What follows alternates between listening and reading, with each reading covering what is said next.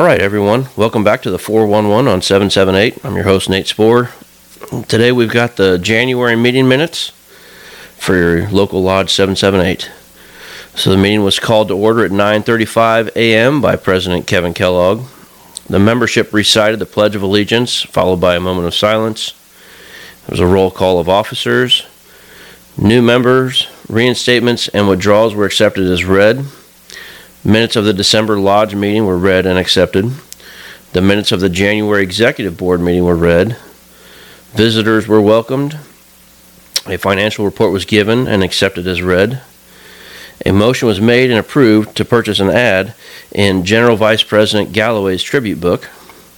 A motion was made and approved to purchase an ad in International President Martinez's tribute book. A motion was made and approved to send staff to staff conference March 22nd through the 24th. A motion was made and approved to purchase t-shirts for the local, so we will have those back in stock soon. Directing Business Rep Scott Brown gave his report. Business Rep Landon Miner gave his report. The bylaw submissions were received. There are initiative petitions at the Lodge to raise the minimum wage and require paid sick time. If you wish to sign, please contact April Major. Community Service made chili and chili dogs for after the meeting. And as of January 16th, there are still seats available to attend the Working Families Friends Casino Night, February 2nd. Please contact April Major at the local for more information.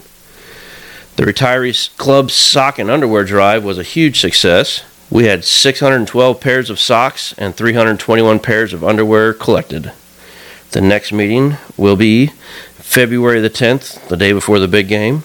And the next meeting will be February 10th. It's an easy day to remember. It's the day right before the Super Bowl, so everybody please plan to attend. That will be the first reading of the bylaw submissions. Hope to see everyone there.